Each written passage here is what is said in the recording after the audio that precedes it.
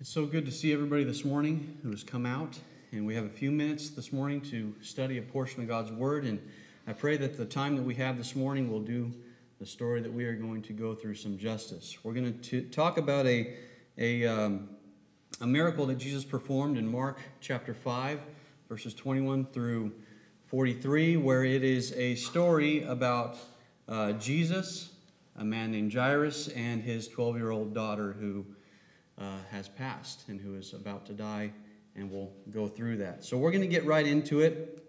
We're going to go through the verses here, beginning in verse 21 of Mark chapter 5. It says there, Now when Jesus had crossed over again by boat to the other side, a great multitude gathered to him, and he was by the sea.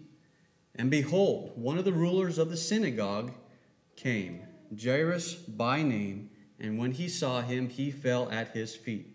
A couple points I want to make about this verse right here is this man Jairus. He was a ruler of a synagogue, basically a Jewish leader, a very important Jewish leader. And he, a Jewish leader coming to Jesus, did this. He fell at Jesus' feet. And that in and of itself would have been an amazing scene at that time, because the religious rulers, the Jewish leaders, did not think very highly of Jesus during this time. So for him to fall at Jesus' feet was a very, very shocking action that he did.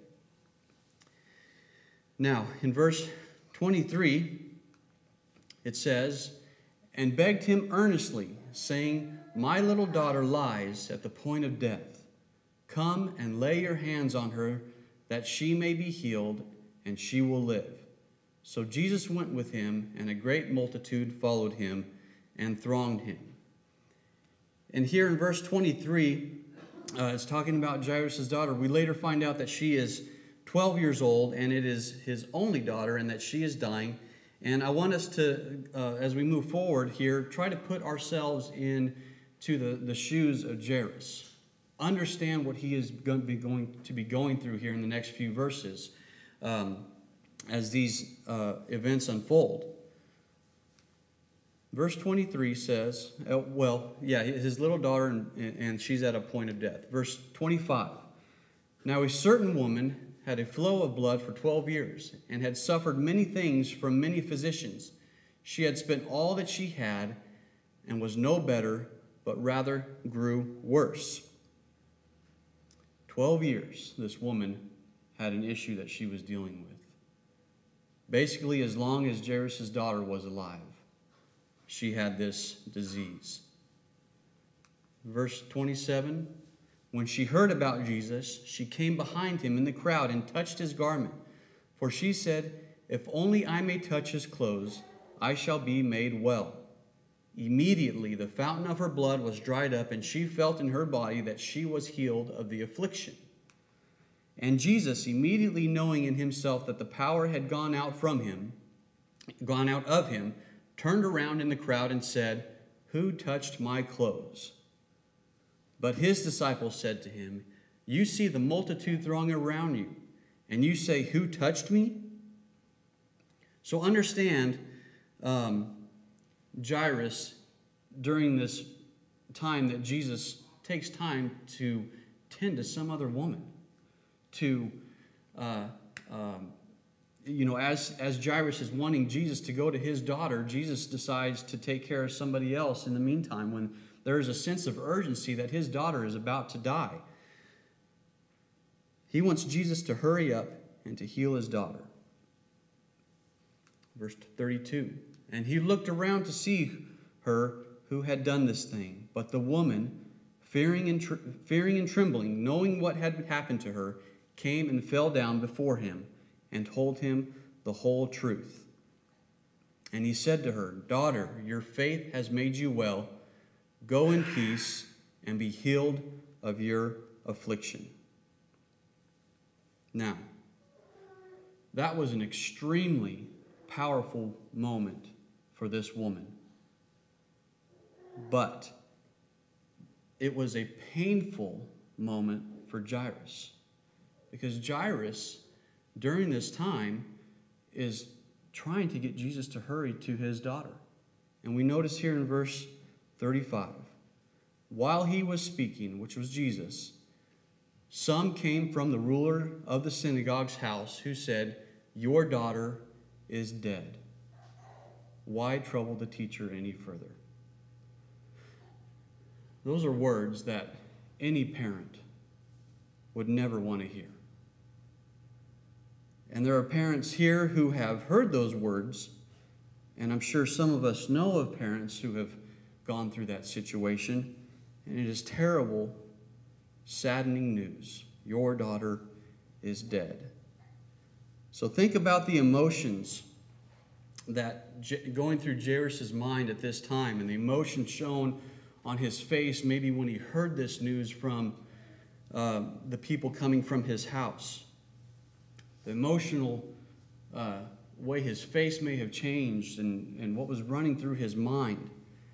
All hope was lost for his daughter because she had died while he was trying to bring the only one who he thought could heal her to her. And then he looked to Jesus, of course, maybe in our imagination, Jesus tending to some random woman that was just healed.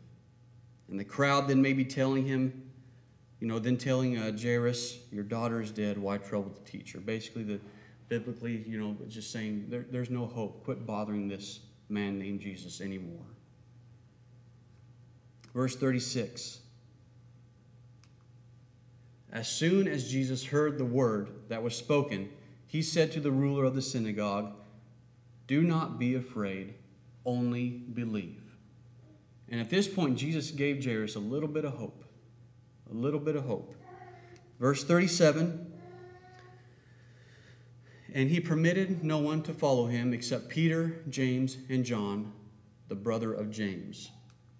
Now, we are not told how long the journey took between when they found out that his daughter was dead till they made the trip to Jairus' house, but we do know that at some point that the morning procession and had already begun and was in full swing. We can find here in verse 38, then he came to the house of the ruler of the synagogue and saw a tumult and those who wept and wailed loudly.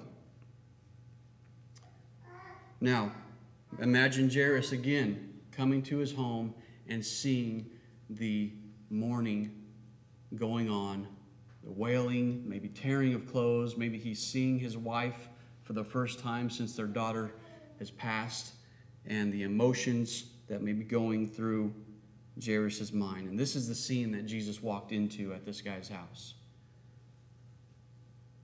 And look what Jesus says. When he came in, he said to them, "Why make this commotion and weeping? The child is not dead, but sleeping." Now, could you imagine being the family of the one who your daughter has passed, and this guy coming in and said, "Why are you guys weeping in all this commotion?" What kind of question is that Jesus would ask? The audacity that Jesus would have to ask that type of question. Well, I could imagine these people saying, "Because our little girl is dead. And Jairus went to get you because you were the one who could help him. And you're too late. That is why."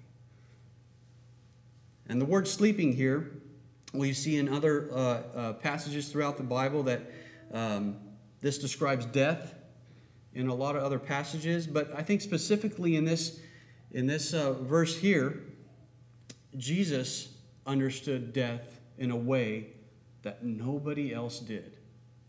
Jesus understood that it was just temporary. Jesus knew that death, though very real, is not the end.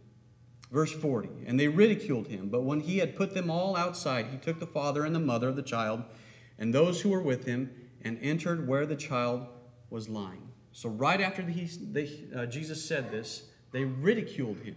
Basically, they made fun of Jesus. They laughed at him, scoffed at him. So picture this again in Jairus' mind, Jairus maybe seeing his daughter for the first time since he had left her side. And he had told her that he was going to leave for a while and go get somebody who could heal her. But he didn't make it back. he didn't even have the opportunity to say goodbye to his little girl. And in that moment, we see Jesus, in the next verse here, touch the little girl, take her hand. And at that time, when you were to touch a dead body, you were considered unclean.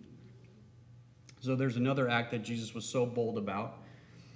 And it says here in verse 41, then he took the child by the hand and said to her, Talitha, Cumi, which is translated, little girl, I say to you, arise.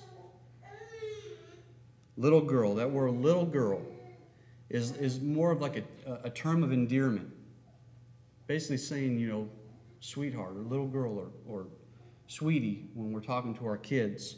And he gives her one command, and that is to arise. Immediately the girl arose and walked, for she was 12 years of age, and they were overcome with great amazement.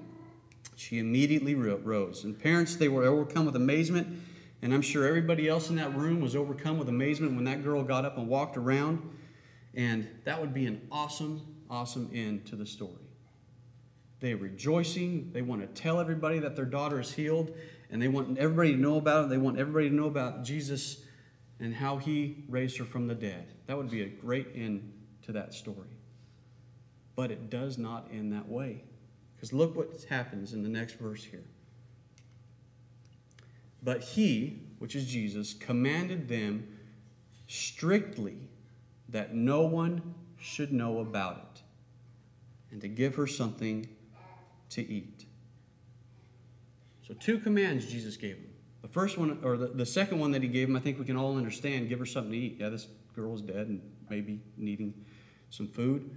But the first one, to have them not tell anybody about this, why?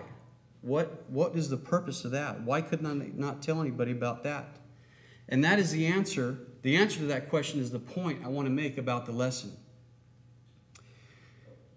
Jesus knew that something else was needed in the world. Something greater than healing people with diseases, and something greater than bringing somebody back from death. And the reality is, of course, that our bodies will eventually die. There's no cure for death, however it may come. And Jesus knew that, and he knows it now. And we need something that is greater than a cure of a disease that will keep us from death. Jesus came not only just to heal people of sickness and death and to perform the miracles that he did, which were all great and awesome and were for separate reasons. That is why Jesus told these people to not let anybody know about the miracle, because he didn't want the people to think that he came here to heal people of physical diseases. He came here to heal us of the disease of sin, the root of our physical ailments, which entered into this world because of sin. He came to take on sin itself, and he did, and he was victorious and took on all of our sins. And he died on the cross so that we could have the opportunity to be in heaven with he and God one of these days. We thank you for listening to our podcast put on by the Church of Christ at 2215 Plans Road in Bakersfield. If you would like any additional information, or you would like to receive a free Bible correspondence course by mail, please email us at info@churchofchristbakersfield.com. Our service times are Sundays at 10:30 a.m. and 5 p.m., and Wednesdays at 7:30 p.m. Please make plans to join us. We would love for you to be our honored guest.